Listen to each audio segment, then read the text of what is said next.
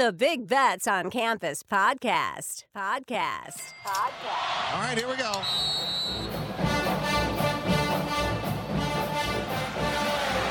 Spreading the court, 10 seconds remaining. They just got to throw it under the basket, It's the truth for the win. Gone. They did it. A miracle. Hutchins! Double order! Hit that one from the parking lot. What's up, Degenerate Nation? Welcome to the Big Bets on Campus podcast presented by BetMGM. This is your weekend college basketball betting preview. I'm Stuckey. Joining me, as always, Mike Calabrese and BJ Cunningham. Gentlemen, got a lot to get to today. It is very bizarre to me that it's like March is right around the corner because the Super Bowl just happened, but the Super Bowl's pushed back, and then it's like, wait, March is in 2 weeks? Insane. BJ, I'll throw it to you. How are things? Things are good, but not only that, Stuck, is when we go to the 12-team college football playoff, we're pushing back that national championship even more. So the fall going all the way into March Madness is all just going to get scrunched together going forward and just never going to end, which is great. It's a lot of fun. But yeah, like you said, things are good. I mean, we just talked on Tuesday, obviously. Alabama went down to Tennessee. Tennessee's back, right? They're one of the national title contenders after a poor shooting performance from Alabama. But no, it's getting very, very interesting as we go down the stretch here. And there really hasn't been a team that's pulled away to show us that they're one of the best in the country and being deserving of being a favorite to win the national title. Well, and not only that, we have college football. If the college football playoff, when that expands, then the NCAA tournament, you're talking about that expanding to 90, right? When is Zach? Is that going to start now, like March 8th? It's the entire month. I am vehemently against the expansion. I agree. The tournament. I'm pro college football expansion. I don't want the month-long break. I know I was all about 8 teams. That was my ideal, but we don't need 90 teams in the tournament. We're going to struggle to get 68 this year. Mike, are you pro or anti-tournament expansion? I'm anti-tournament expansion for any college sport at this point. I've never finished a college football season and thought to myself, boy, that team that finished 11th in the AP poll, they were the best team in the country. Never crossed my mind, not a single time. Yeah, I don't care about that. I care about just more games to bet on, and then we don't have to go a month. Like the worst part to me is that the best teams, there's a 30 days before they play from the last time to the next, and then like the conference championship weekend doesn't mean as much. So like, give me some more games to bet on, less of a break, more important conference championship. Georgia's probably still going to win it all, but I'm cool with that. The NCAA tournament, like there's no team that's going to come. We already have enough games. There's tons of games every day leading up to the tournament. Like this is dumb. But stuck. Wait, think about it. Instead of the 2 weeks of March Madness, you get the 3 weeks instead. I mean, think about how many more games you can bet on.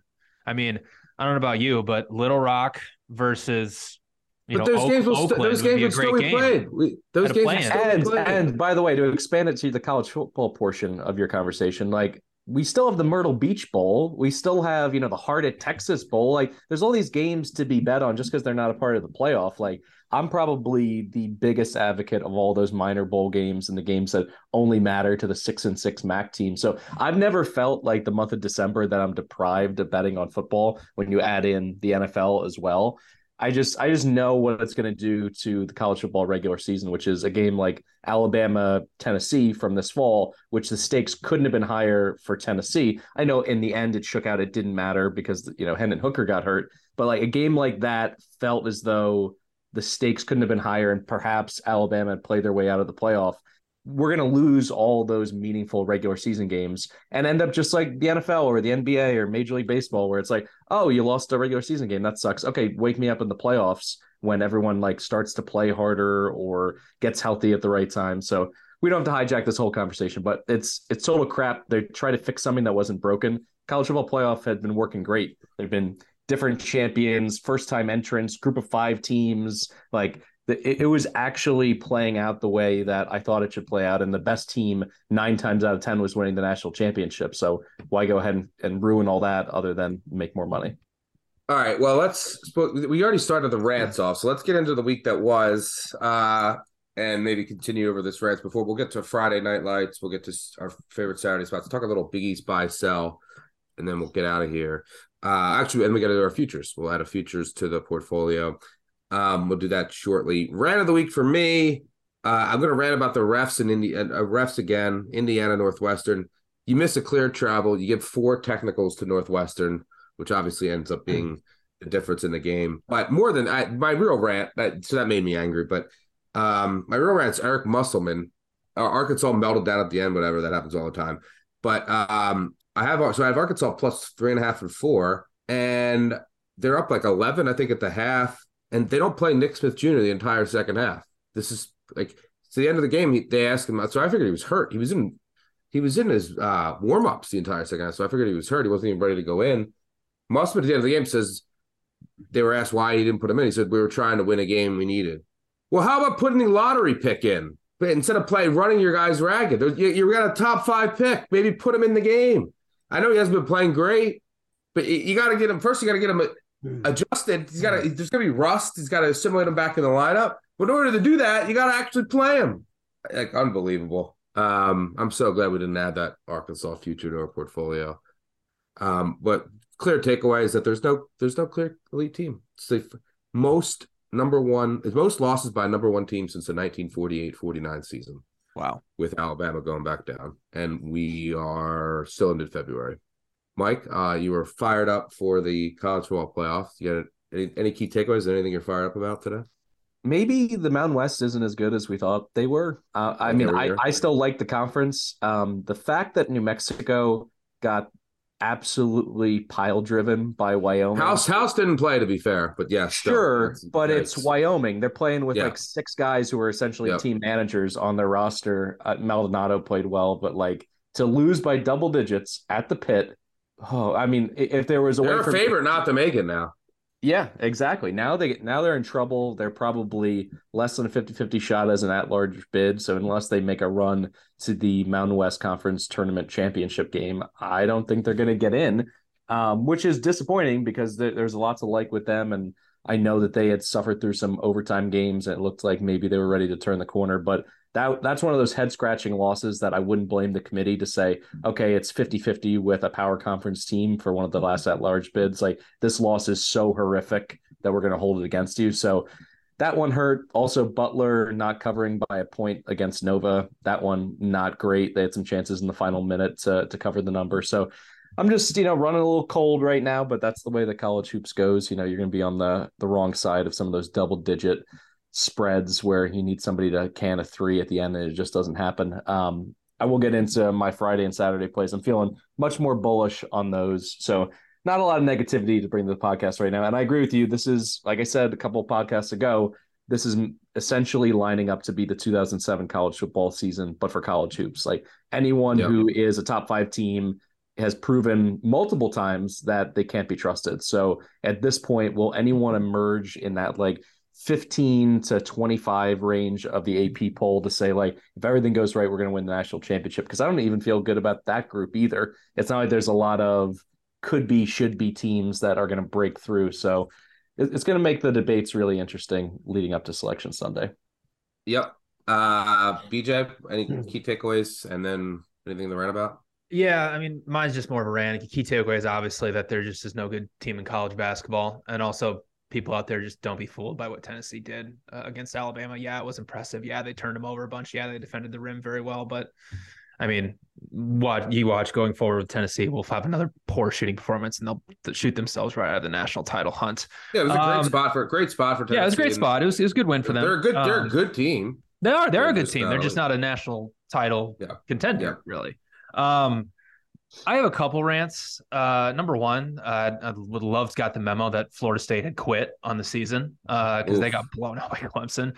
And also, and this is just something college sports in general, it's kind of just the nature of the beast, but the late announcement of injuries for teams' best players are driving me absolutely nuts.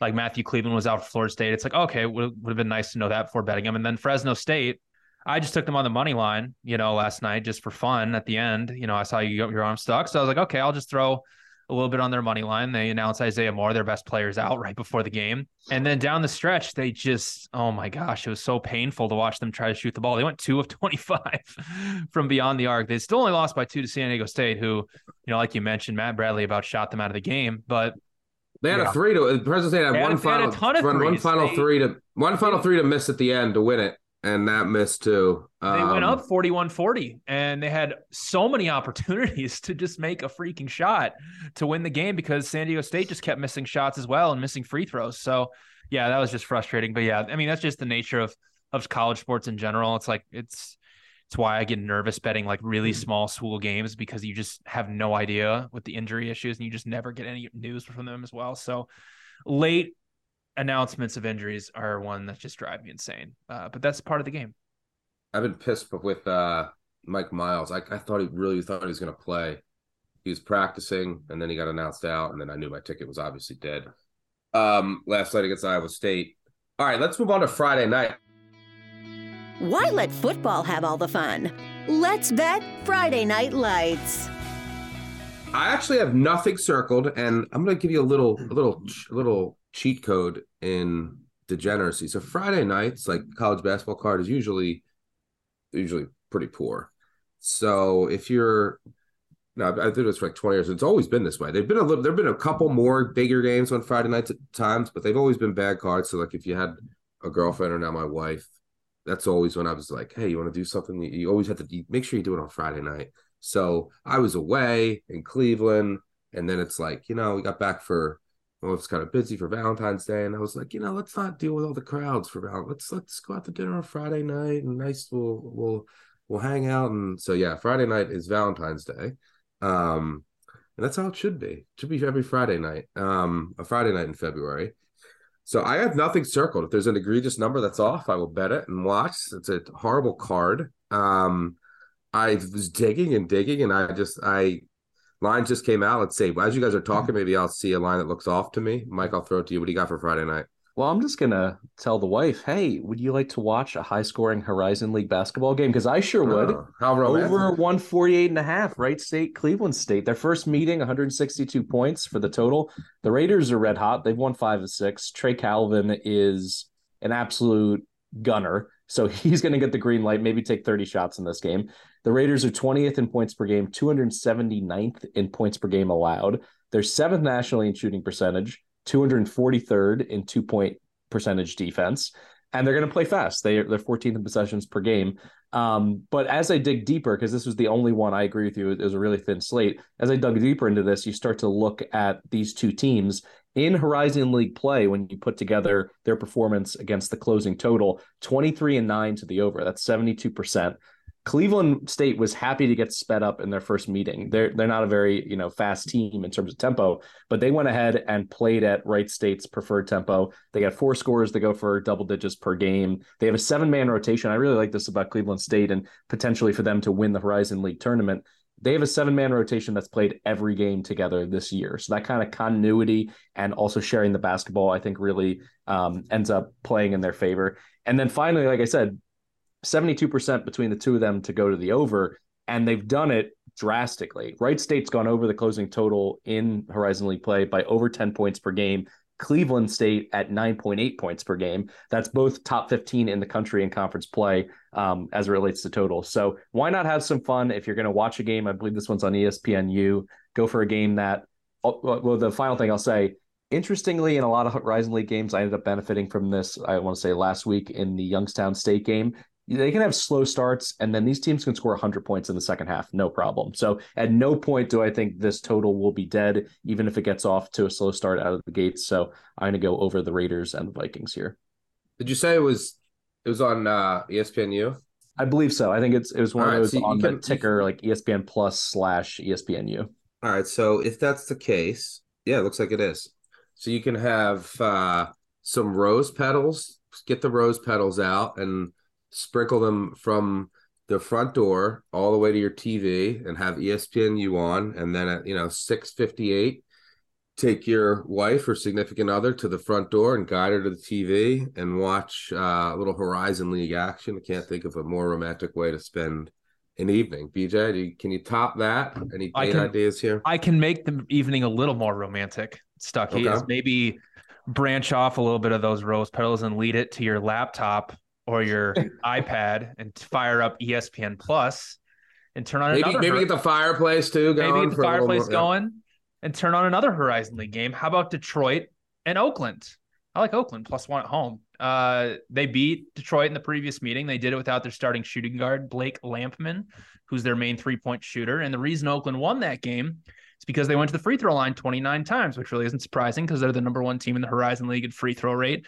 But they're also the number 1 team in the Horizon in free throw rate allowed, which is huge against Detroit, who is shooting close to 80% from the charity strike in conference play. And Detroit is the number 1 frequency team in the country in terms of isolation sets. Oakland's very good at defending them. They're top 60 in points per possession allowed.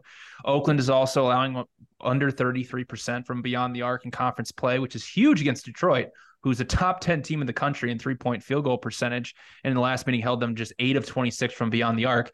In Detroit, they're 357th in the country in terms of their percentage of points coming from 2-point made field goals. So if you can keep them off the free throw line and you can defend the 3-point line pretty well, which two things Oakland is very capable of doing, you should be able to hold them in check. And if you look at Detroit, they've only won 3 games in conference play away from home. One of them was on December 1st against Purdue Fort Wayne. The other 2 came against IUPUI and Green Bay, who are 2 of the worst teams in the entire country. So Oakland +1 at home to add on to just a wonderful Friday night of Valentine's Day with your significant other.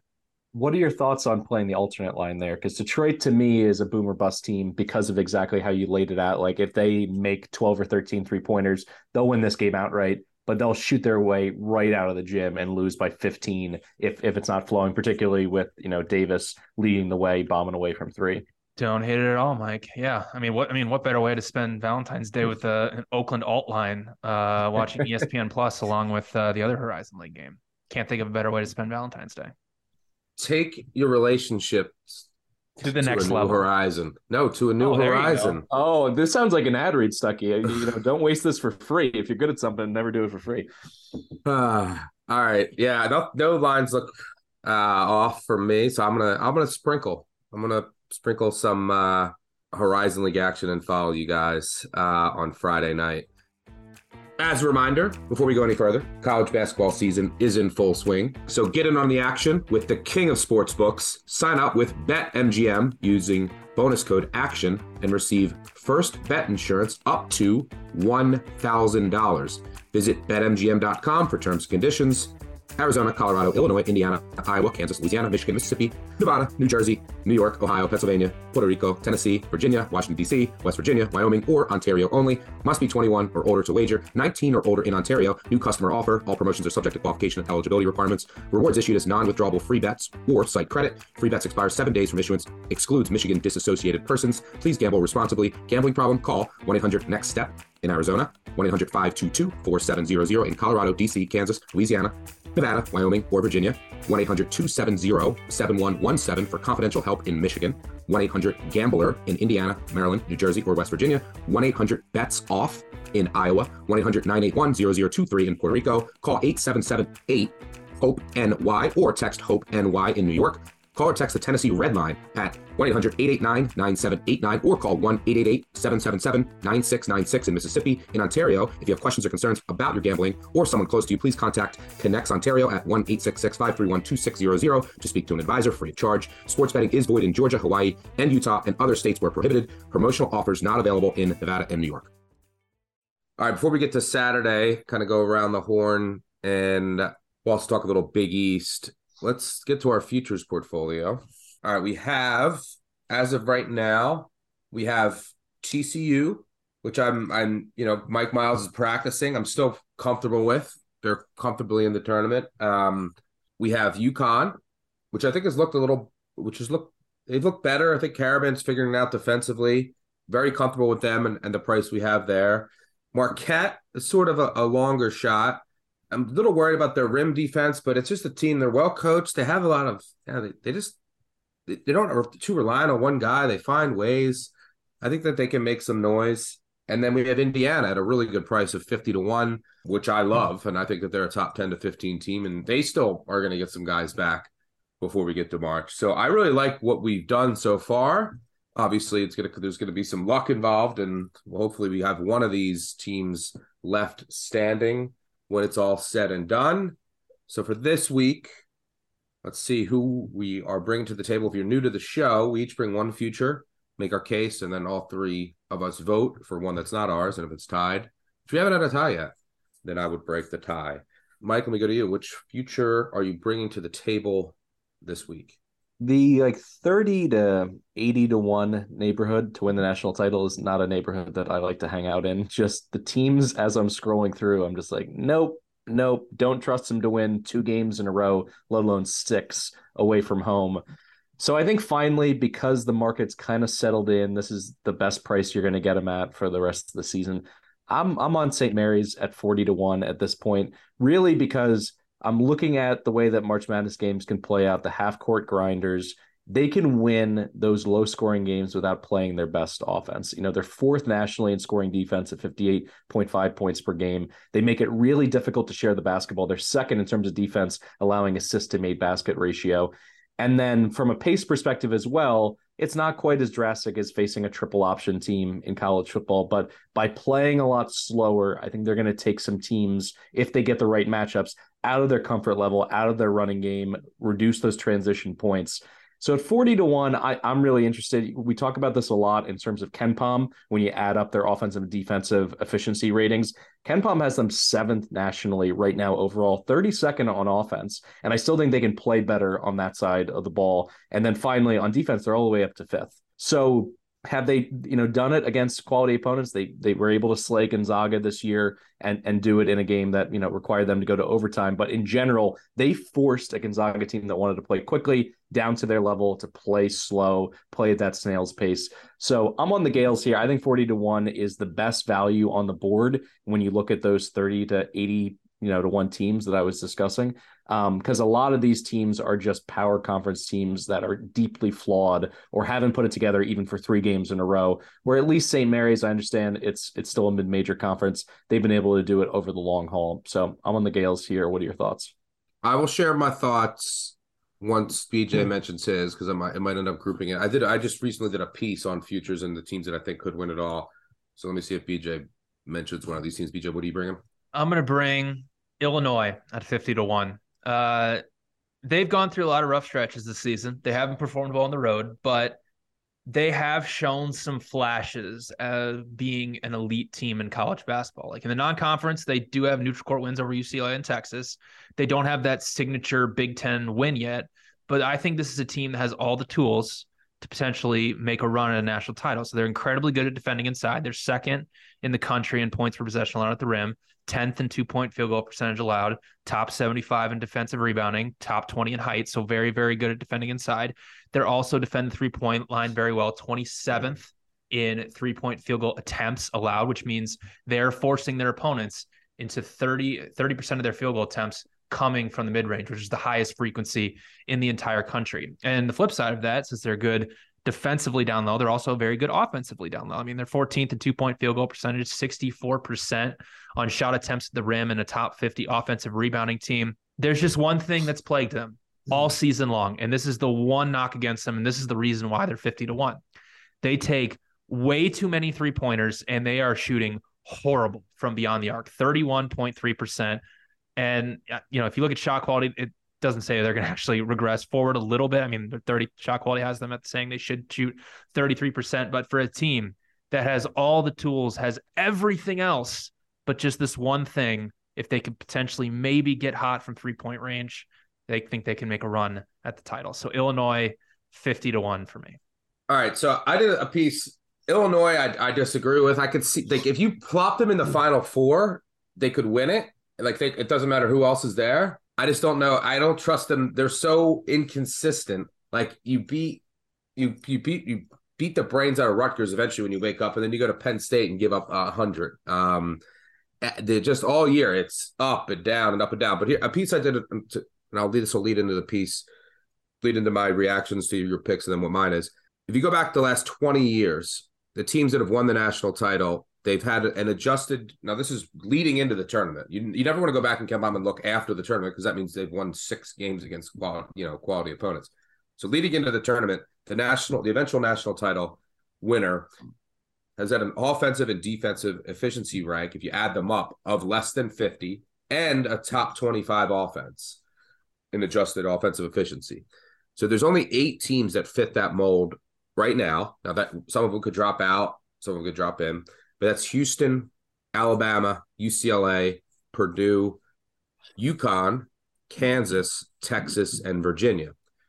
So if you look at those odds, the odds of all those teams, I don't want any part of a team that's below 20-1 odds this year, just for how wide open it is. So that knocks out Houston, Alabama, UCLA, Purdue, Kansas.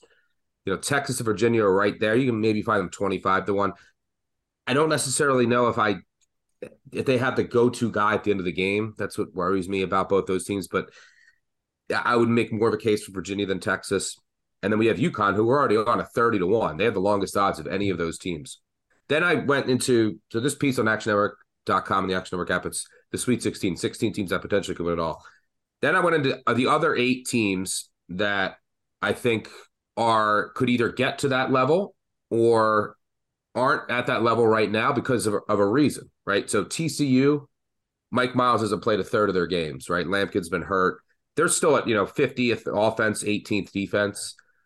Indiana, they're 23rd offense, 36th defense, so they're right there, and they've had injuries themselves, and I think they could play their way right into that top 50. We already have those 2. Then you have Arkansas because of the Nick Smith edition. They're at 72nd when you combine them. They're at 50-1. I don't trust their shooting, and now if they're not even going to play them, who cares? You have Baylor, who's at number 1 offense, number 79 defense. Does the addition of Everyday John, does he make their defense better in the post? I don't know. It didn't look that way against TCU, but their offense and their guards are going to give them a shot. The problem is they're 14-1, right? Don't care at that price level.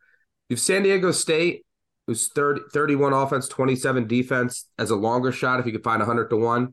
But you saw last night, I kind of like it as a long shot because Matt Riley could shoot him in or out of the game, but their offense does scare you a bit. Maybe the Mountain West is overrated as usual. You have Arizona, who's at 53 combined, but they're at 15-1. I don't necessarily trust their erratic guards, and I don't have no interest at that price level. St. Mary's was the other one that I mentioned, 34 offense, 6 defense. So they're not in the top 25 offense, but they're at 40 overall. And look, they have a great coach, which is another thing that I look for, a great game planner, one of the best in all of college basketball, and then a go-to player in Mahaney.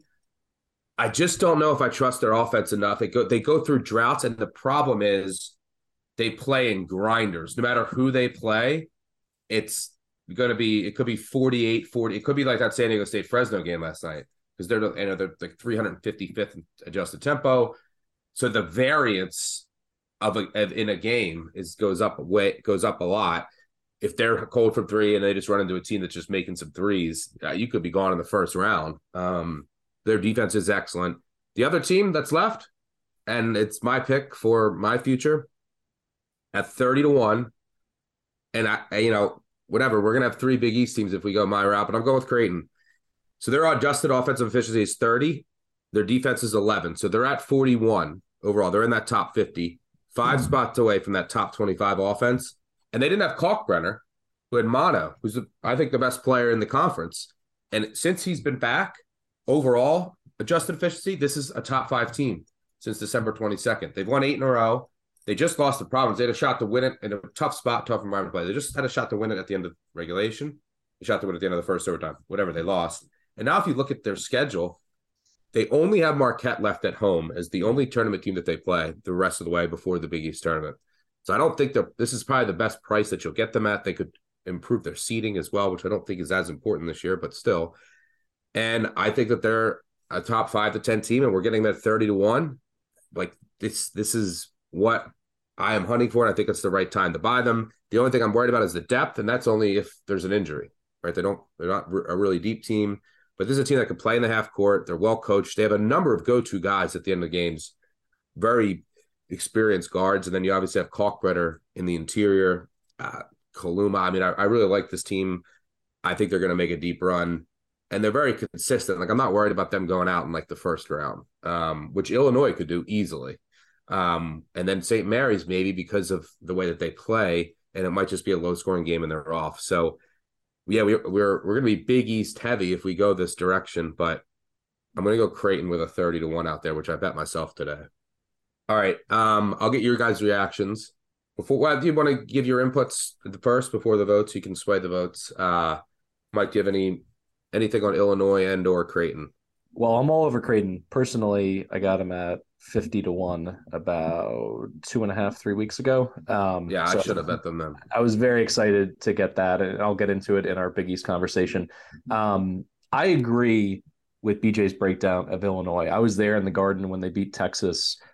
They have such a high ceiling for a team at their current price. But you talked about, like, is there a reason not to buy? For me, it's simply Brad Underwood. When you look at what he's done in the tournament, and then also his overall temperament. This was a borderline mutiny in December or late November. I can't remember exactly when he went to the media and was calling out players. To be able to circle the wagons and to play well in the Big Ten tournament and then have a magical run in March Madness, I would like to see more cohesiveness from them overall as a team. And then, like I said, it's one of the reasons why I can't quite talk myself into Marquette making a deep run because of Shaka Smart's recent history in the tournament. I have to be just as critical of Brad Underwood. So I'm going to go ahead and pass on Illinois in that spot. BJ, any thoughts on Creighton and or St. Mary's? Yeah, I also have a piece of Creighton at 45-1. So I agree with you that I think that 30-1 mark is probably the line that you would draw in the sand of when you don't want to play Creighton or not. They're going to be, I'm not sure what they are in terms of bracket matrix, but they're not going to be one of the top seeds. So yeah, they're currently a 6. I think probably their ceiling, if they, like I said, I'll get into this more in the Big East. Yeah, 4 would probably be their ceiling, and that's fine. Like, that's not a big deal in this type of NCAA tournament environment, because if they get paired with any of these 1 seeds, Purdue, Kansas, Alabama, or Houston, like, they can beat any of those teams, right? Especially if they have Kalkbrenner healthy. And that's just been the biggest thing for them the last 2 seasons, because it happened last year in the tournament where Kalkbrenner wasn't healthy and they fell down and they obviously went out. I think it was in the 2nd or 3rd round. I've already played Creighton, so I totally agree with that. St. Mary's is very,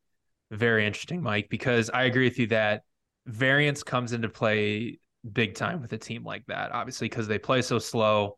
They're very reliant on scoring inside, and they are a very, very good defense.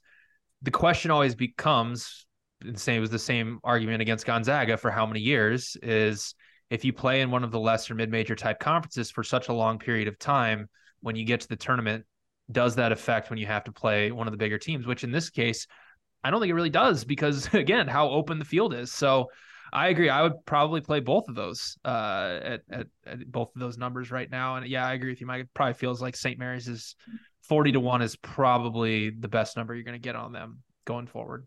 All right, it's time to vote. Hold up a 1 for St. Mary's, a 2 for Illinois, and a 3 for Creighton. 3, 2, 1. All right, we're going with Creighton. I voted for St. Mary's. You guys both voted for Creighton. We're going to be living on the 4-5 line, which I love. Which is a good place to live, honestly. Yep. We're going to have like all 30-1s on the 4-5 line. And, TCU at 40-1, Indiana 50-1. So I love it. All right, another Big East edition. Speaking of the Big East, that was the topic for our buy-sell conference segment this week. I'm going to I'll throw out mine first. Well, actually, in case you guys brought others to the table, I'll throw it to you. Mike, what do you got? Buy, sell, Big East. All right, for buy, I'll make this quick because it's the Blue Jays. I think Creighton wins out. When you look at, like, at this point in the season, you really want to focus in on schedule. It's not too forward looking to consider that. They go to St. John's, who I think's in the right spot to play against the Johnnies, having just won 2, because overall, their backcourt is kind of in question for me. They get Marquette at home. I think that's the game that Creighton wins to kind of turn the corner. I'm not sure that they can win the regular season title because Marquette has a red carpet, to the Big East tournament the rest of the way, other than that game, and they have a 1.5 game lead right now. Then they go to Nova. They get Georgetown at home. They're at DePaul. in general, when you look at their 8-game winning streak that they just had, here's the one thing about Creighton that I absolutely love. In those 8 games, they had 5 different leading scorers. This is what you need to win 6 games in March Madness. Trey Alexander, Nebhard, Shireman, great backcourt. Kalkbrenner, you've talked a lot about. He's 12th in terms of player efficiency of high major power conference players in the entire country. That's how important he is. They shoot the ball incredibly well as a team, 28th in effective field goal percentage. And now they're up all the way to 34th in effective field goal percentage defense. And they're doing all that without fouling. Nothing's more frustrating than wasting a good defensive performance by sending a team to the line 25 times. They're second nationally in foul shots attempted by their opponents per game. You got into it with KenPom, 28th on offense, 12th in defense, 345th in luck. So maybe it's time it starts breaking their way, down the stretch here. And then finally, if they can play their way up to the 4 line, I like McDermott's history in the tournament. He's won at least 1 game in March Madness in 5 of his 7 appearances with Creighton, dating back to 2012. So I like all the elements there. And then if you want, I can throw out my cell team, St. John's. They've just been wretched on the road this season, 2-7 straight up, 3-6 against the closing number. They're really bad from the line. They don't offer anything from 3-point range. They only make a third of their threes. They only take 18 per game. They turn you over, yes. It's a Mike Anderson coach team, but they offset that by being really sloppy with the basketball themselves. So in terms of their, turnover margin, it's razor thin. And finally, I just don't trust their backcourt. Posh, Curbelo, Adewusu, are any of them going to go big in a game? None of them average double digits offensively. So in crunch time, you saw it against Butler, last week. I just don't trust the Johnnies to get it done. Their remaining schedule, as I mentioned, they get Creighton, they go to Georgetown, then they get UConn in a revenge game for UConn, and then at Marquette. That smells like 1-3 straight up to me and kind of the end of their season. So I'm going to go ahead and sell the Johnnies right now. PJ, what do you got? I'm going to buy. It feels weird to buy this team, but they are 8-7 in Big East play. Connecticut. They've just gone through a lot of just bad variance throughout the Big East play. I mean, they came into the Big East undefeated, and now they're sitting in the middle of the conference, after that loss at Creighton, which could have gone either way. But I mean, we're looking at, let's see, 1, 2, 3, 4, 5 losses under 10 points in Big East play. I mean, this is still number 16 in KenPom, like we've already mentioned. They're an incredibly good offensive rebounding team, very, very good on defense.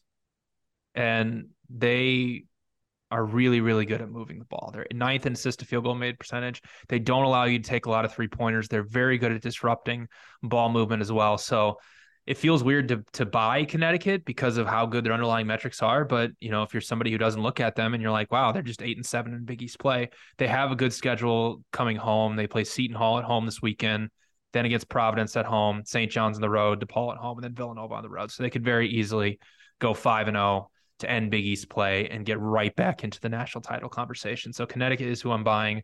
I'm selling who they are playing this weekend, Seton Hall, who is just very, very good defensively, but a lot of smoke and mirrors on offense. They are turning the ball over at an incredibly high rate.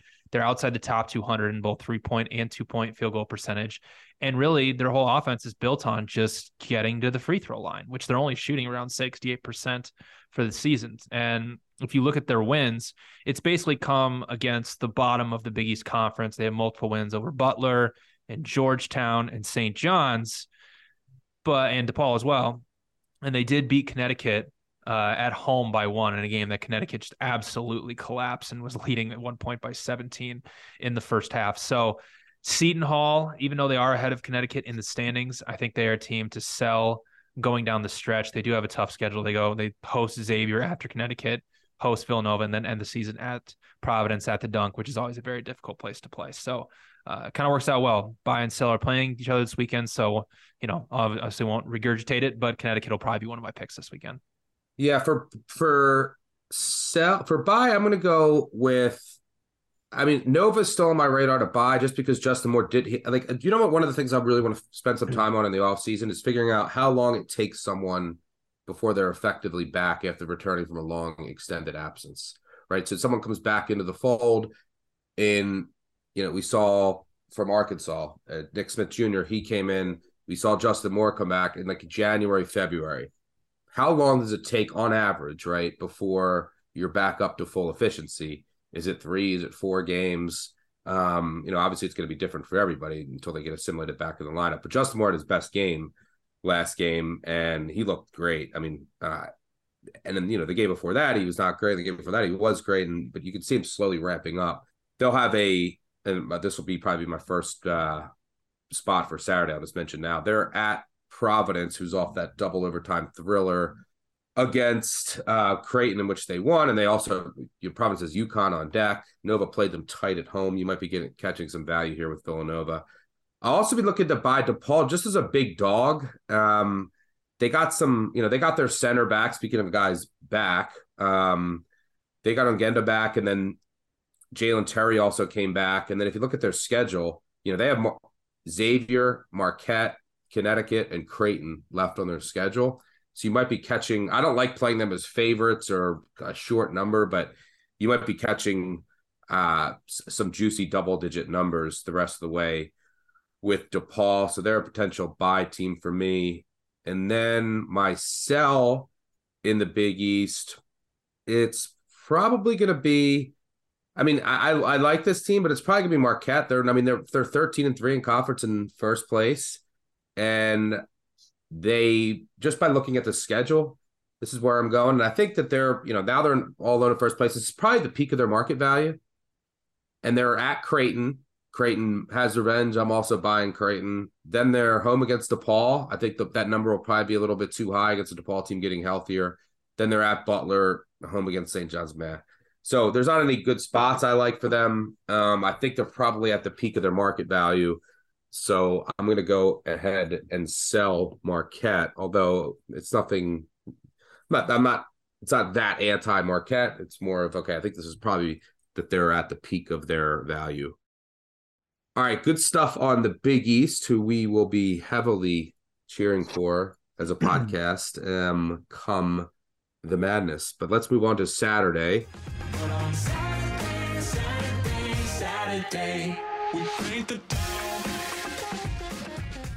I started things off with Nova. That's what I'm going to be looking for. Nova against, hopefully getting a nice number over 7 at Providence. Mike, let me throw it to you. What's your first spot you want to bring up for Saturday? I like Indiana in a bounce back, probably laying about 5 against Illinois. That Northwestern game, the Wildcats did a nice job trapping, Trace Jackson Davis in the post and really limited him in the first half. He ended up just being a stat sheet stuffer in the second half of that game. But Indiana in general, going back to Bloomington, is a huge benefit for them. They're the 4th best shooting team at home in the entire country. And then, as we discussed with Illinois, great at home, 12-2 straight up, 9-4-1 against the closing number. On the road, they're middling. They're 3-4 straight up, 4-3 against the spread.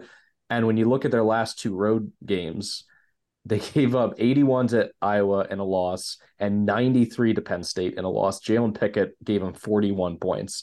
So this defense has no floor. It can go, through the floor into the basement for how bad the Fighting Illini can be defensively when they play on the road. And then the final question is, do you want to go ahead and bet the opener with the question of, do we get Xavier Johnson back? Is that a good thing? Is that a bad thing? All he said publicly is that he wants to play at some point this month in the regular season. Does that mean it's, on Saturday or not?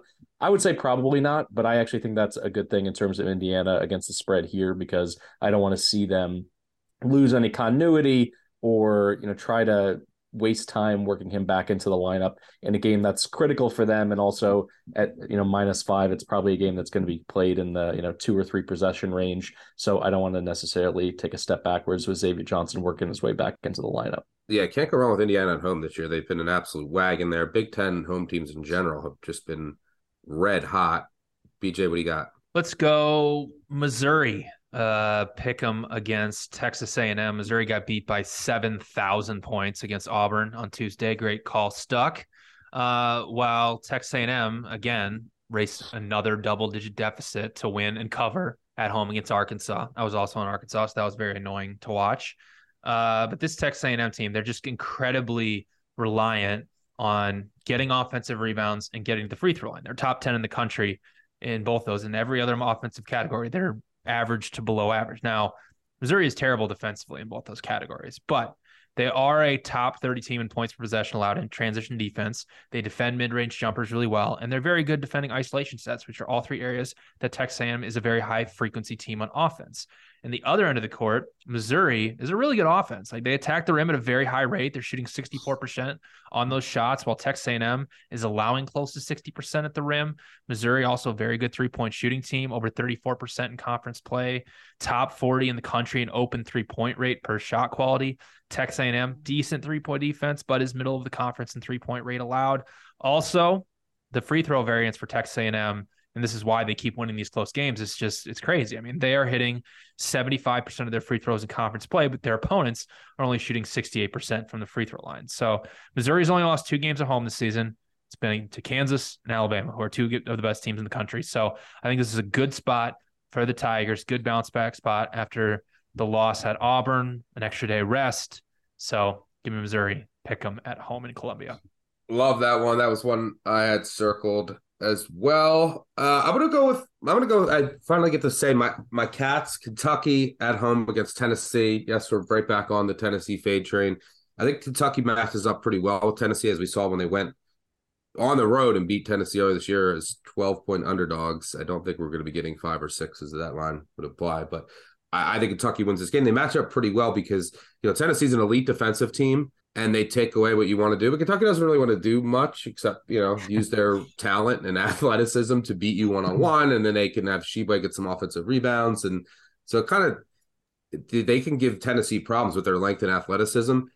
The same thing's on the other end. And then most importantly, Oscar Sheba is a liability in some aspects in post defense, and when teams can get him in pick and roll and they have bigs that can shoot. None of those things Tennessee really does. They don't have so this is a pretty good matchup just schematically for Kentucky. Enormous game for them. I think if you win, you're probably really close to in. And then Tennessee's coming off that emotional win over Alabama. I'm still in the neighborhood of selling them. So yeah, give me Kentucky all day here. Mike? I'll go way down the board here. Vermont laying 10 at NJIT. Just stroll into Newark and walk out with a victory. And I actually say that in a serious tone because NJIT has been great in America East in terms of playing at home. They've either won or taken the top teams in the AE all the way down to the wire. But this number, if you can get it sub 11.5, 11, 10.5, somewhere in that range, I think that's the way to go because Vermont finally turned the corner. They had a very slow start to the season. They're generally considered to be one of the best mid-major programs in the entire country, but it took a while for them to gel. Dylan Penn and Finn Sullivan to really come together and start carrying this team. And now when you look at AE conference play, they're second in offensive efficiency, top-rated defense. And that's a huge thing in terms of being able to play good basketball on the road. They have the highest turnover margin in the conference at plus 4.5 per game. They rarely ever turn the ball over. And just historically, with this head coach, they've been the class of the American East against the spread. Last 2 years, 23-10 against the spread in conference play. So I'll go ahead and finally count on a little, regression from the Highlanders at home for a team that's played so well throughout against the Catamounts, who are just, at this point steaming towards yet another regular season title and probably another ticket to March Madness. Nobody strolls into the Estelle and Zoom Fleischer Athletic Center and rolls by double digits, except Vermont this weekend. BJ, what else you got? Let's go Wisconsin at home against Rutgers. Rutgers has looked terrible without Mawot Mag. They lost at Illinois. Lost at home against a really bad Nebraska team. Now they're traveling on the road to face Wisconsin after they just beat Michigan. Wisconsin offensively, they're either getting the ball into the post or they're shooting threes, and there's really no in between. They are the second highest frequency post-up team in the country, which is good against Rutgers, who is outside the top 250 in points per possession allowed off of post-ups. And again, they're going to be without for the rest of the season. Their second best big men. Rutgers also 285th in the country in defending catch and shoot three-pointers, which is where 24% of Wisconsin's shot attempts are coming from. Also, Rutgers, number 1 team in the Big Ten at forcing turnovers. It's why they've been one of the best defensive teams in the country. Wisconsin, one of the best offenses in the country at not turning the ball over. So they'll be neutralize one of Rutgers' biggest advantages. And Rutgers offensively, they just want to get the ball inside and right at the rim. Like they're 6th in the country in terms of efficiency of finishing at the rim. Wisconsin is top 40 at defending at the rim.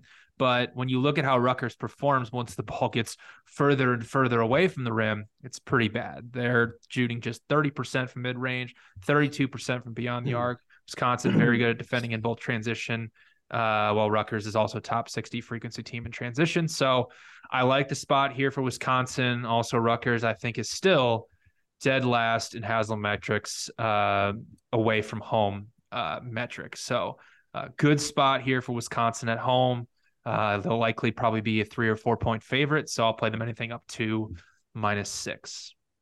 Yeah, they really missed Mag on the defensive end. He was uber important for a lot of things that they did on that end of the floor. I'll throw out, let's go with Vandy at home against Auburn. Auburn's off that, huge blowout win, and I still don't trust their guards away from home specifically. They're a little erratic. They take poor shots. And Vanderbilt, they run some of the best stuff in the country offensively, and everything is clicking right now. I think Liam Robbins can present some matchup problems to Auburn and their elite rim defense. He can, kind of take their big away from the rim, and they're just running such good offense, and it's all clicking right now for Vanderbilt. And who knows, Vanderbilt, you win out, they could find themselves maybe on the bubble, but they're playing so well right now.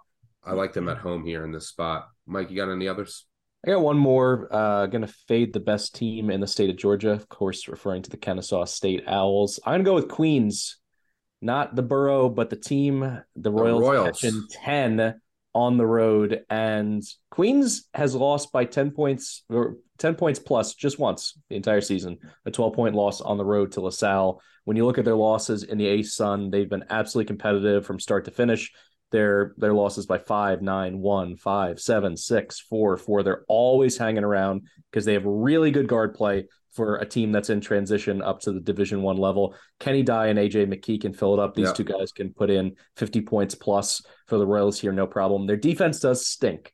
It absolutely is awful. Horrendous. But they already played Kennesaw once this year. They lost by 9. And in that game, they ended up scoring, I think, 44, 45 points in the second half. And it's up against a Kennesaw State team that doesn't play super fast. And they're not a great shooting team. They're pretty good by ASUN standards, but not top 100 in any of the meaningful metrics. The last thing that's key for me that kind of tipped this in the favor of taking the Royals, Kennesaw 323rd in shooting foul shots this year, 66% as a team. I think that'll leave the back door open in the closing minutes, and I think the Royals get it done as long as you can get a good number. I'd say probably play it down to +9.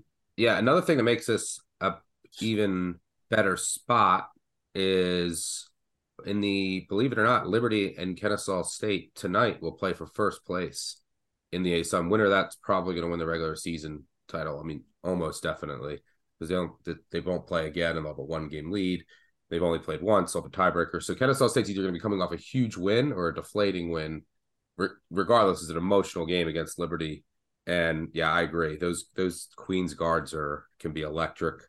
And yeah, I would love to get a juicy number there as well in a great spot. BJ, anything else you have? I'll do one more. How about Arkansas at home against Florida? I mean, Arkansas obviously off that collapse against Texas A&M, but this is a good matchup for them. They should be able to dominate inside in the glass. Florida dead last in the SEC in offensive rebounding percentage, second to last. And Colin Castleton's done. I was just about to say that. Colin Castleton's out for the rest of the season. By far, not only their best rebounder, but their best player. He's top 25 in the country in block percentage. So Arkansas, who's a top 30 frequency team in terms of finishing at the rim and shooting 66% on those shots at the rim, going against Florida, who doesn't have their best big guy, is very, very troublesome. Florida offensively was pretty reliant on Castleton. They don't take a high number of three-pointers. They're only shooting 32% from beyond the arc. Arkansas, top 15 in the country in two-point field goal percentage allowed, and only allowing 50% on shot attempts at the rim. So this is a perfect get-right spot for Arkansas, so I'll play them. KenPom has it at Arkansas -6. So I'll go up to Arkansas, anything -10 or better. All right. Good stuff there. Hopefully Musselman plays his lottery. Let's hope. Some. Maybe Colin can give him a call. Yeah, seriously. Colin, let Musselman know. That'll do it for us. Enjoy your romantic Horizon League evenings and Saturday slates. But appreciate all of you for listening. Thanks as always to Mike and BJ for joining me. Thanks to our audio and video teams on the back end. Make sure you subscribe, unsubscribe, subscribe. You know the drill. Tell a friend, tell an enemy. Leave a review. 5-star reviews really help us out. You can say whatever you want. If you've already done one in the past, just borrow your friends or your mom's, I don't care, his phone, and leave a 5-star review. I will be back Saturday morning, 10:30 a.m. Eastern, with the guys from the Three Man Weave. We'll preview the Saturday slate, and then we will be back on Monday, previewing Monday night and recapping the weekend that was. But good luck on all of your wagers this weekend. We'll catch y'all later. Cheers.